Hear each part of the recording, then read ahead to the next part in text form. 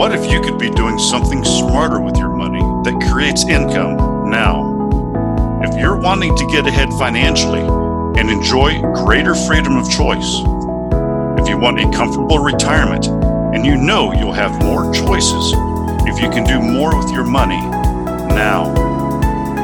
If you've wondered who else is creating ways to make their money work for them, and you want actionable ideas with honest pros and cons and no fluff, welcome to the Richer Geek Podcast. We're here helping people find creative ways to build wealth and financial freedom. I'm Mike Stoller, and in this podcast you'll hear from others who are already doing these things and learn how you can too. All right, everybody, welcome back to the Richer Geek Podcast. I'm excited to have Scott Melby on. Scott is the CEO, listen to this, CEO of Uranium Royalty Corp, and he's also their EVP. Scott, welcome to the podcast. How you doing? Thanks, Mike. It's great to be on with your viewers and listeners today and talk about nuclear energy and how it fits in our energy future going forward. Yeah, it is exciting. So everybody out there that's listening, this is not the typical type of podcast we've had, which, you know, real estate and syndications investing. This is an informational podcast that I think is extremely important, especially in today's world of, how are we going to live in the next couple hundred years as far as our energy consumptions.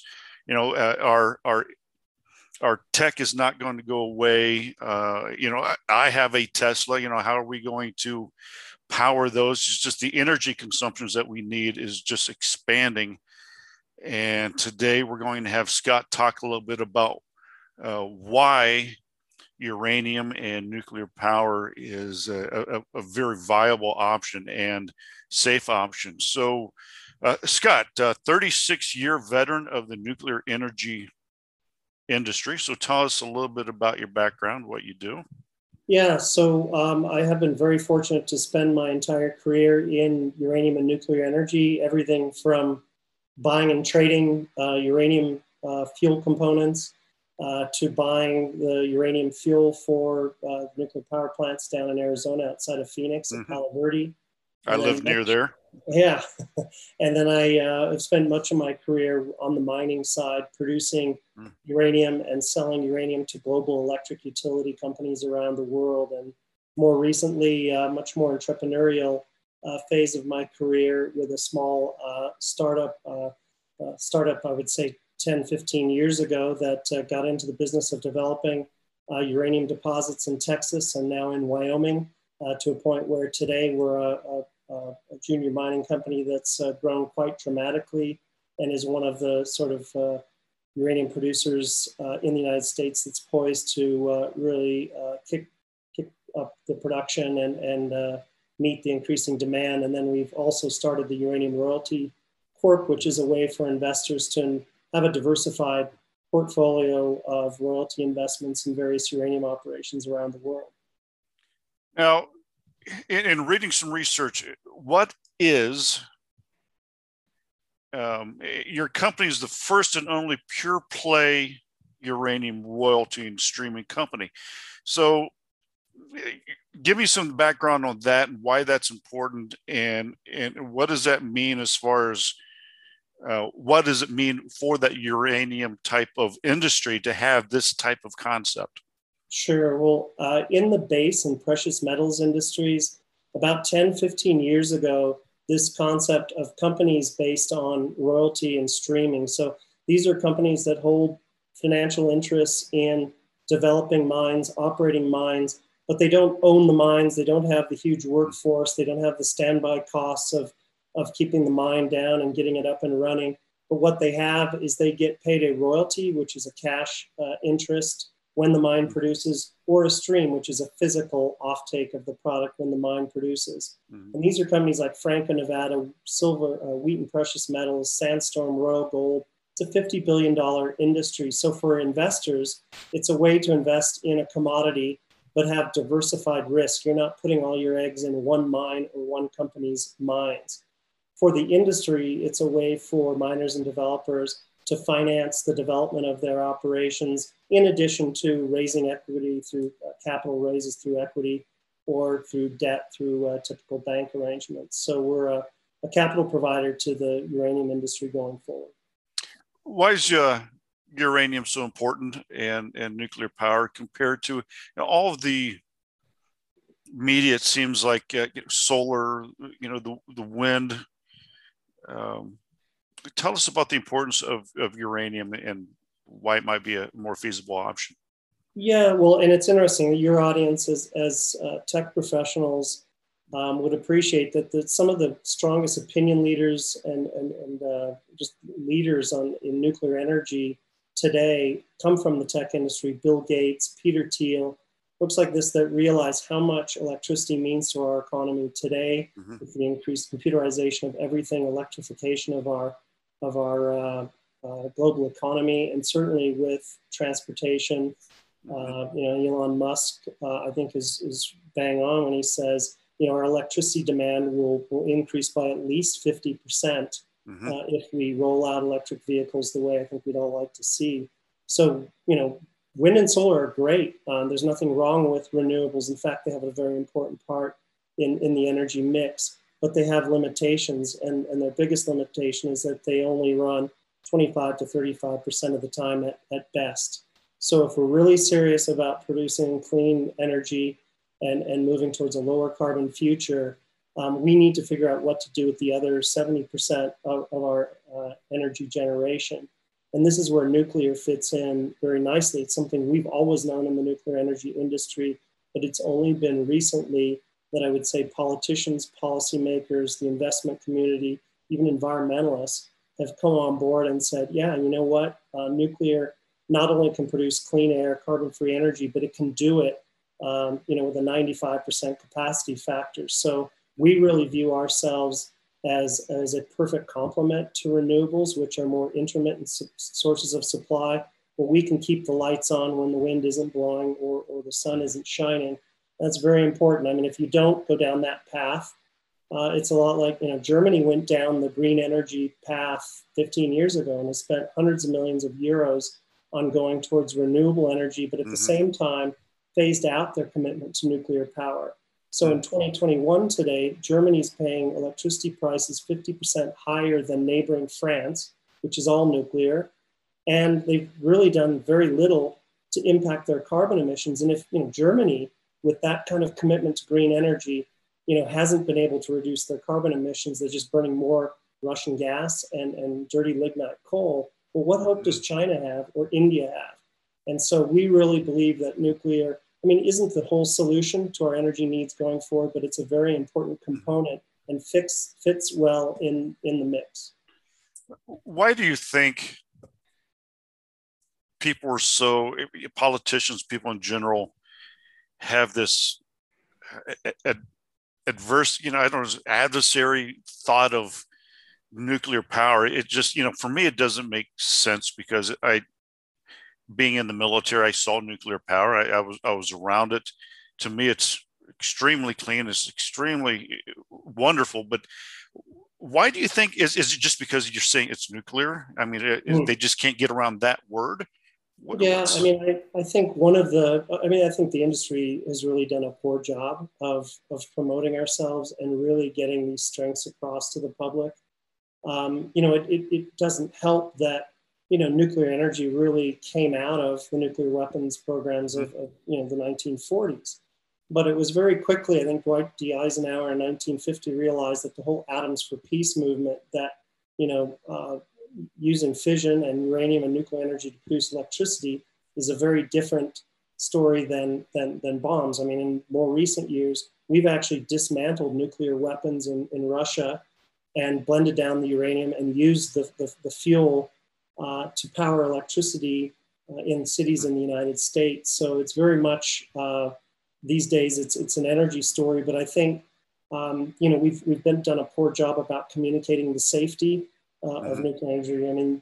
If you measure fatalities by any energy source we have available today, nuclear is the safest of all energy sources, based on how much, massive amounts of electricity that it produces over time. And its safety record is comparable, is lower, but is comparable to wind and solar. In terms of its carbon emissions, it's the lowest total system carbon emissions, and it's the only low carbon energy source that produces 24/7 power. Waste is often raised as a major issue. I mean, nuclear energy has actually been the most responsible in dealing with its waste, because we've kept every gram of waste we've ever produced since the 1950s. Instead of pumping it out of a smokestack or out a pipeline into a river, we've kept it, and we're going to either store it permanently in a geologic repository that hasn't changed for hundreds of thousands or millions of years, or we'll reprocess it into more fuel going forward. And the volume of that waste in the United States would fit on one football field. So I think there's a perception that the waste is just an insurmountable scientific challenge. It's not. It's really political, not scientific. So again, we just need to do a better job of communicating that. I do think, though, that its clean energy aspects and reliability. We've seen polar vortexes and weather conditions with changing climatary conditions, where extreme winters or hot summers, where 24/7 energy is critical, and even very efficient ways to produce electricity like natural gas, price themselves out of the market, like you saw in Texas during the cold snap there, where consumers were hit with $10,000 electricity bills because so much of that cost of that generation is the fuel, whereas uranium, one runs through hurricanes, heat spells, cold spells, the fuel's on site. Like your nuclear reactors in the submarines, they're only refueled intermittently every 18, 24 months in the commercial nuclear case. So they tend to have a lot of strengths that are now in this sort of societal transformation of the way we use and generate electricity is really being appreciated a lot more.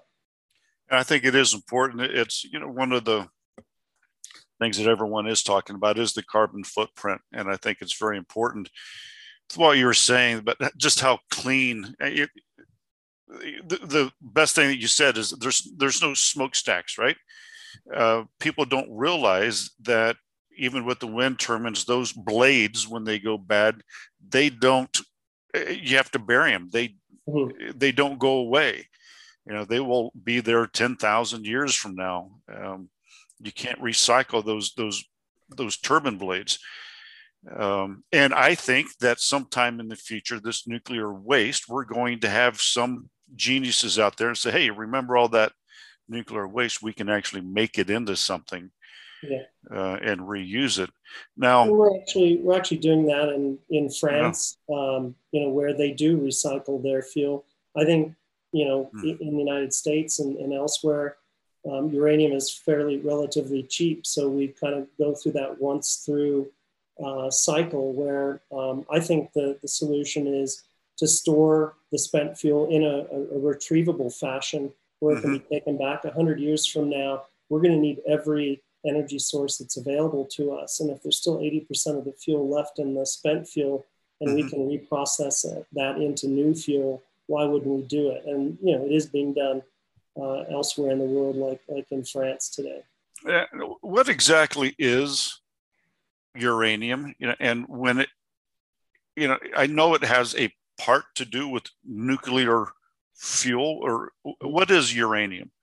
So uranium is one of the most commonly found elements in the earth, which surprises people. It's in sandstone deposits, it's in hard rock deposits. In order to be a commercially viable deposit that turns into a mine, you've got to find that uranium in concentrated levels that justify the cost of mining it and processing it. But it is a metal. It's an energy metal which is mined, and then basically producing a yellow cake or uranium concentrates, which is converted into a gas, and then the gas is spun in a centrifuge to separate the U-235 isotopes from the other isotopes which are not fissionable, and you get uranium which is enriched to a level of about 5%, which can then sustain a reaction. A reactor basically boils water and spins a turbine. So that's very different than nuclear weapons, which are at an enrichment level of 97% or in that range. So again, it's an energy mineral that is mined. In the United States, we have probably 1 billion pounds of known and likely resources across the Western United States. Canada is a major producer, Kazakhstan, Australia, Southern Africa, Central Africa. So it's quite available. I mean, we could sustain nuclear power for many hundreds of years with the known resources we have. It's not something that we're going to run out of quickly, because that's obviously a concern in the sustainability of nuclear power. Do you see anything else as far as with nuclear power? Are we going to see not just with taking over as far as powering things, as far as homes and buildings and submarines? Is there any other type of market that you see that uranium and nuclear energy may be used? And I'm thinking maybe airplanes, or it's other things that. Yeah. So clearly space travel, where we are using nuclear powered rockets, and once we get to Mars or wherever we set up bases, you've got to be able to produce electricity more sustainably than you might be able to get from just the typical traditional solar panels. We're using nuclear power to produce hydrogen, which is very important for transportation and clean energy options going forward. Desalination of water is incredibly energy intensive, but critical in places where they just lack the clean water resources like we have here in the United States, the Middle East, for example. So we see incredible applications. Well, obviously the medical has always been important in cancer treatments, diagnosis, treatment of cancer. And another one that's really interesting was announced today, that Energy Harbor, that operates nuclear power plants in Ohio, is co-siting in support of cryptocurrency mining, because we're, the discussion of, okay, cryptos are great, but how are they produced? Are they produced in an environmentally friendly manner, or are they not? And so citing cryptocurrency mining next to clean energy nuclear power plants, is another application. So I think just going forward, I mean, you're seeing companies, whether it's Amazon or Google, commit to carbon-free energy, or big mining companies. Newmont, the world's largest gold company located in Denver, where I am, has committed to a 30% reduction in carbon emissions by 2030 and 100% by 2050. Well, that's a tall order. And I think it's one thing, and I'm not against it, but I mean, a lot of these carbon-free targets are being met by offsets. They're still relying on fossil fueled energy to meet some of their needs, but they're offsetting that with investments in mangrove swamps in Brazil, or planting forests somewhere else in the world. That's fine. That is a legitimate offset. But at some point, we need to figure out how to deliver the electricity in a carbon-free manner, so a company can be not just net zero, but from a gross perspective,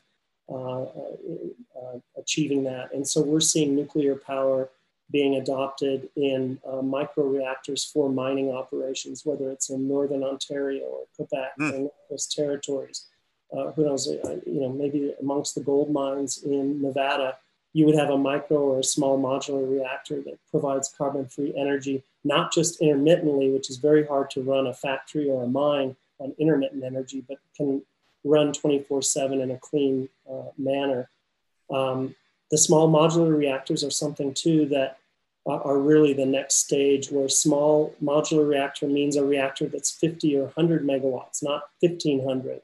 It can be built for hundreds of millions, not billions of dollars. It can be built on a scalable manner, where you can build 1, 2, 3 segments at a time and build your way up to a significant capacity. So they're great for remote locations, island locations, grids that are heavily burdened by renewable power. That intermittency causes grid operators real headaches trying to meet demand with something that's not running all the time. So small modular reactors have a place.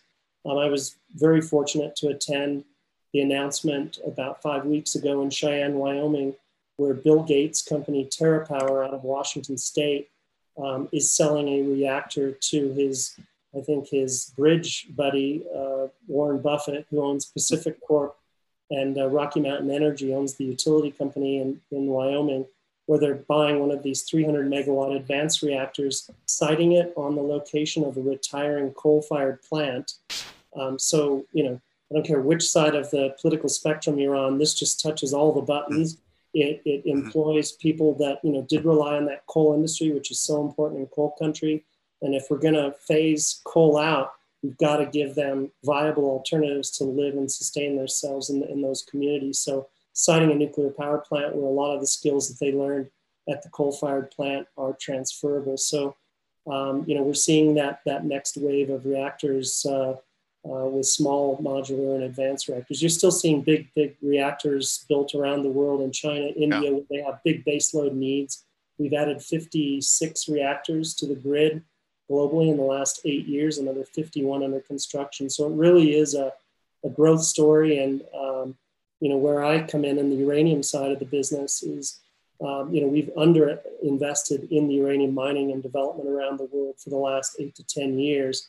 And so investments in being able to supply uranium to meet this increasing demand for nuclear energy is where my two companies are really positioned. Mm-hmm.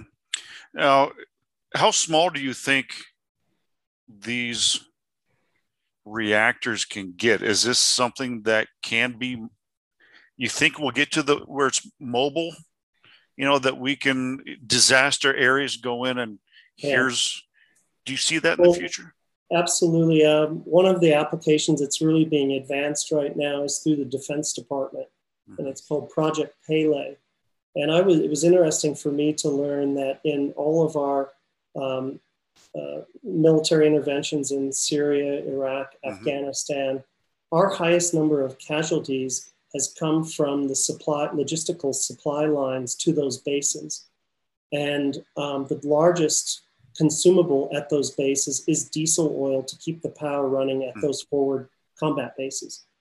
So the U.S. Defense Department has realized, okay, we've got to reduce the casualties and reduce the number of convoys through these dangerous areas. So they developed microreactors which fit in the size of a shipping container. They're shipped on site and can provide power without having to continually supply it with truckloads of diesel oil. So, that is being developed. That same technology can be used in mining operations, remote locations, islands. It is being used in space travel and in rockets where you need a lot of energy in a small package. Whether it goes to vehicles, I think the better use for nuclear power in transportation is through the generation of electricity that goes into electric vehicles. If we're fueling your Tesla with coal-fired power plant, okay, it's great. You don't have the emissions from your tailpipe, but there's a coal-fired plant somewhere that still is. And if we can move towards a greater carbon-free contribution to the fueling of electric vehicles, we've really achieved something. Yeah, that's, this has been extremely, I don't even know how to put it. It's something that you don't think about.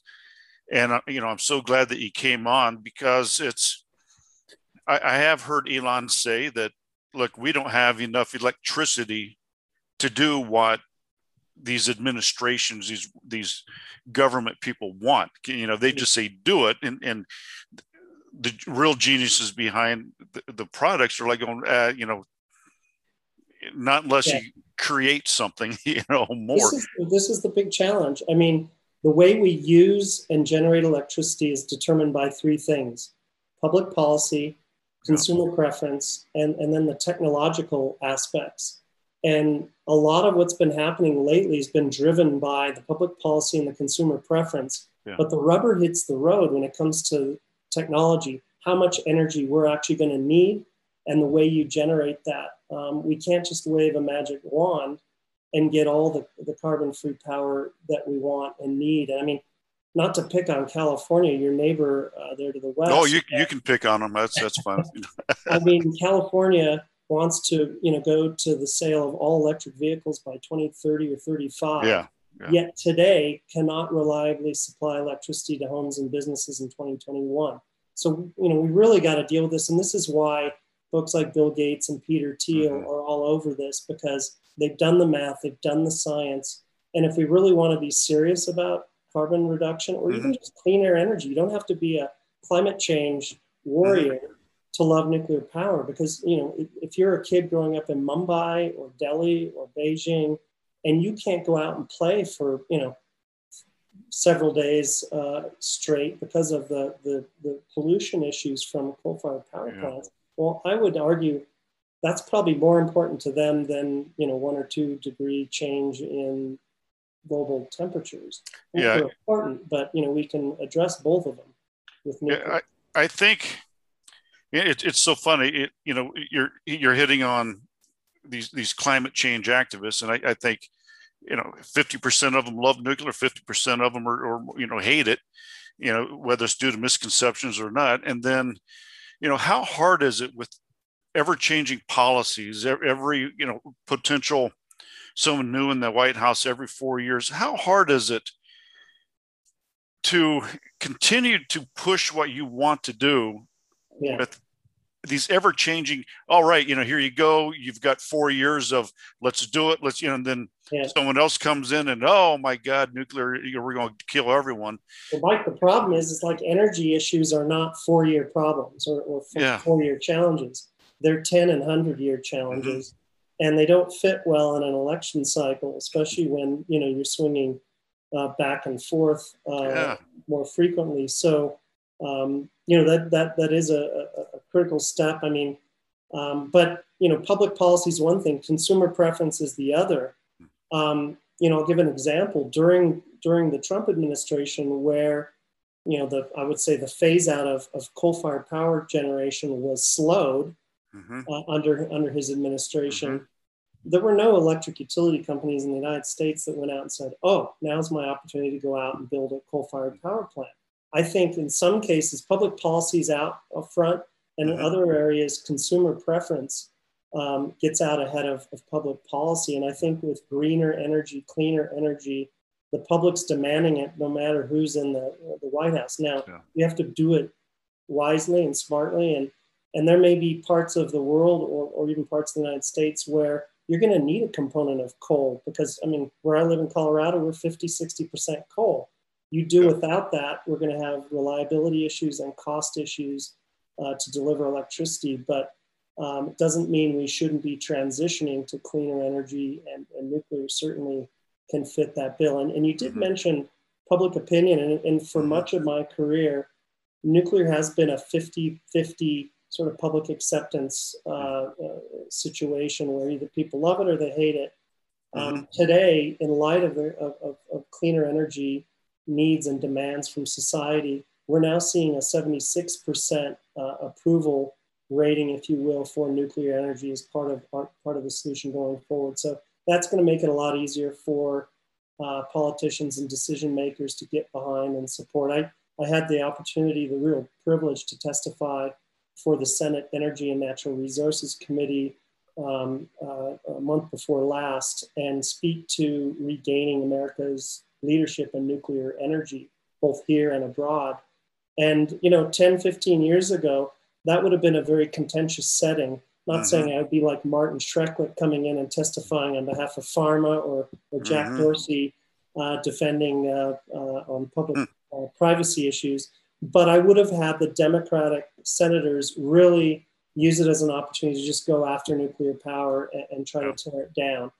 That was not the case, and is not the case presently back on Capitol Hill, where even former opponents of nuclear power have either quieted or kind of stifled their rhetoric and opposition towards nuclear power. And other Democrats like Joe Manchin are absolutely 100% on board with it because of what it can provide the country. And so it's one of the few things that is truly bipartisan in nature back in DC these days. So I feel quite fortunate to be in that position, because this energy revolution that we're going, I mean, there are winners and losers, and it's, you know, not, you know, being in a state that depends heavily on the oil and gas industry in Colorado.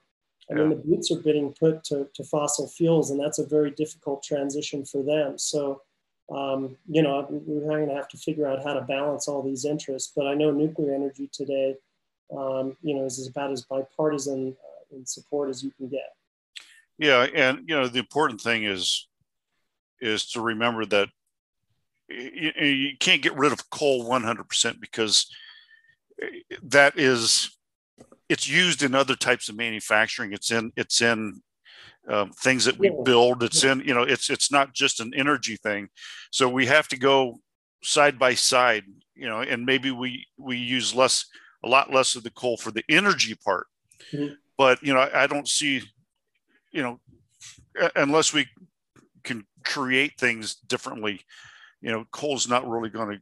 Well, we need coal to make steel. That's pretty important. Yeah, there are ways to do carbon sequestration and advances in sequestering the carbon emissions from coal. So we need to be, America's blessed with many energy alternatives. We should be using the best use of everything we've got at our disposal. What do you see the future that we haven't talked about? Are we going to have our own little household reactors? They're going to be, what do you see if you had your wish? Where do you see nuclear power? Yeah, I think that much decentralization in nuclear is probably not the best efficient use. Frankly, solar is a better decentralized, for placing something on your home or your roof.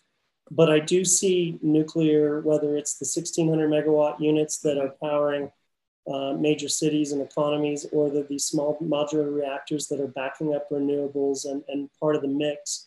I think that really gives us, again, if your tech audience knows that, we're going to be using more electricity, not less. I've never seen an economy in the history of mankind grow on using less energy. It's more energy. And we shouldn't be afraid to use more energy. We're always told, conserve energy. But what if we can produce it cleanly? What if we can produce it abundantly, and that drives, our economy? Why shouldn't we use more of it? And I think that's where we've got to, continue to innovate and make advances in all energy technologies to really deliver that promise. Well, I love the fact that if we could get to the point where we can use nuclear power for emergency situations, third world countries, even within the United States, you look at the Navajo Nation here in Arizona, and you look at some of the tribal lands and some people, they're rolling blackouts. They have really big issues with electricity and other people and it doesn't have to really be a third world country. There are people in places where, my God, if you could just roll in this smaller reactor, and then even if it's temporary, and especially when the hurricanes and disasters happen, wow, I don't know how that works. I'm not that smart, but I know that it sounds wonderful. We have done that on a small scale with the U.S. Navy, where I think it was in Haiti after the earthquake, where they did dock the aircraft carrier and reverse the transmission, so they were actually providing electricity from the reactors on board, to the grid. The Russians are developing floating reactors that are essentially the same thing, providing electricity in the remote Siberian region. So there's a lot of innovative applications we can use, but it's all about delivering clean, reliable energy. Well, Scott, I could go on for probably another hour or so, but this has been wonderful. How can I think you've piqued my interest. I know you're going to pique our listeners' interest. How can people learn more about what you do and about uranium and nuclear? Yeah. Listen, I think if you're interested in nuclear energy and just the whole broader picture, I would go to the World Nuclear Association out of London, go on their website, go to the Nuclear Energy Institute, which is our nuclear industry organization in DC. My companies, Uranium Royalty Corp and Uranium Energy Corp, on their websites, you can see what we do in terms of supplying and financing the development of new uranium mines. And that's a way to invest in this green energy story.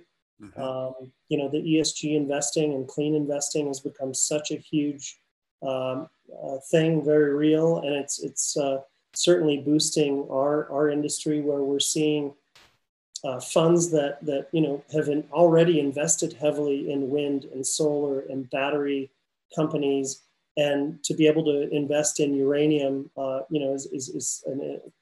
them is an additional new industry for them to support with clean investments. So I would encourage your listeners, if green investing in nuclear energy is of interest, uraniumenergycorp.com and uraniumroyalty.com are two ways to have a direct investment in cleaner energy.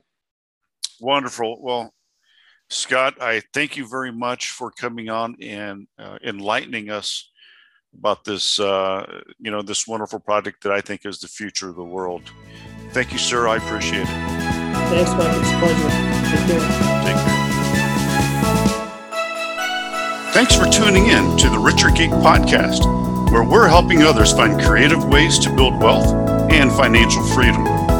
For today's show notes, including all the links and resources from our show and more information about our guests, visit us at www.therichergeek.com/podcast. And don't forget to jump over to Apple Podcasts, Google Play, Stitcher, or wherever you get your podcasts and hit the subscribe button. Share with others who could benefit from listening. And leave a rating and review to get the podcast in front of more eyes. I appreciate you, and thanks for listening.